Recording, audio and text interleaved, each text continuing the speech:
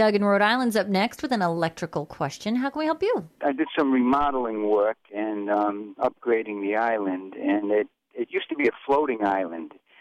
And now that it's fixed to the floor, I'm considering putting electrical outlets, and I'm curious as to what might be the best location, as well as what the electrical code might require. Well, are you over a basement or a crawl space?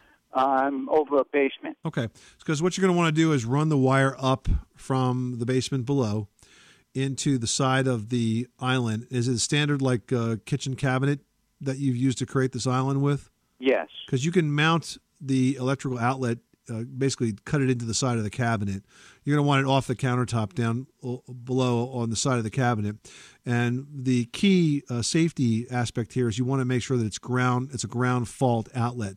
Those are the outlets that have the test and reset buttons in them for wet locations. I did see something online concerning that. Yeah, so as long as you use a ground fault circuit interrupter outlet and you just bring the wire up from the basement, that would be the most practical way to do it. It'll probably end up not being on the same circuit as the kitchen, because generally what you do in a situation like that is you grab the closest power source that you can that's convenient and safe and just kind of go up from there. Okay, sounds good. Thanks for your help.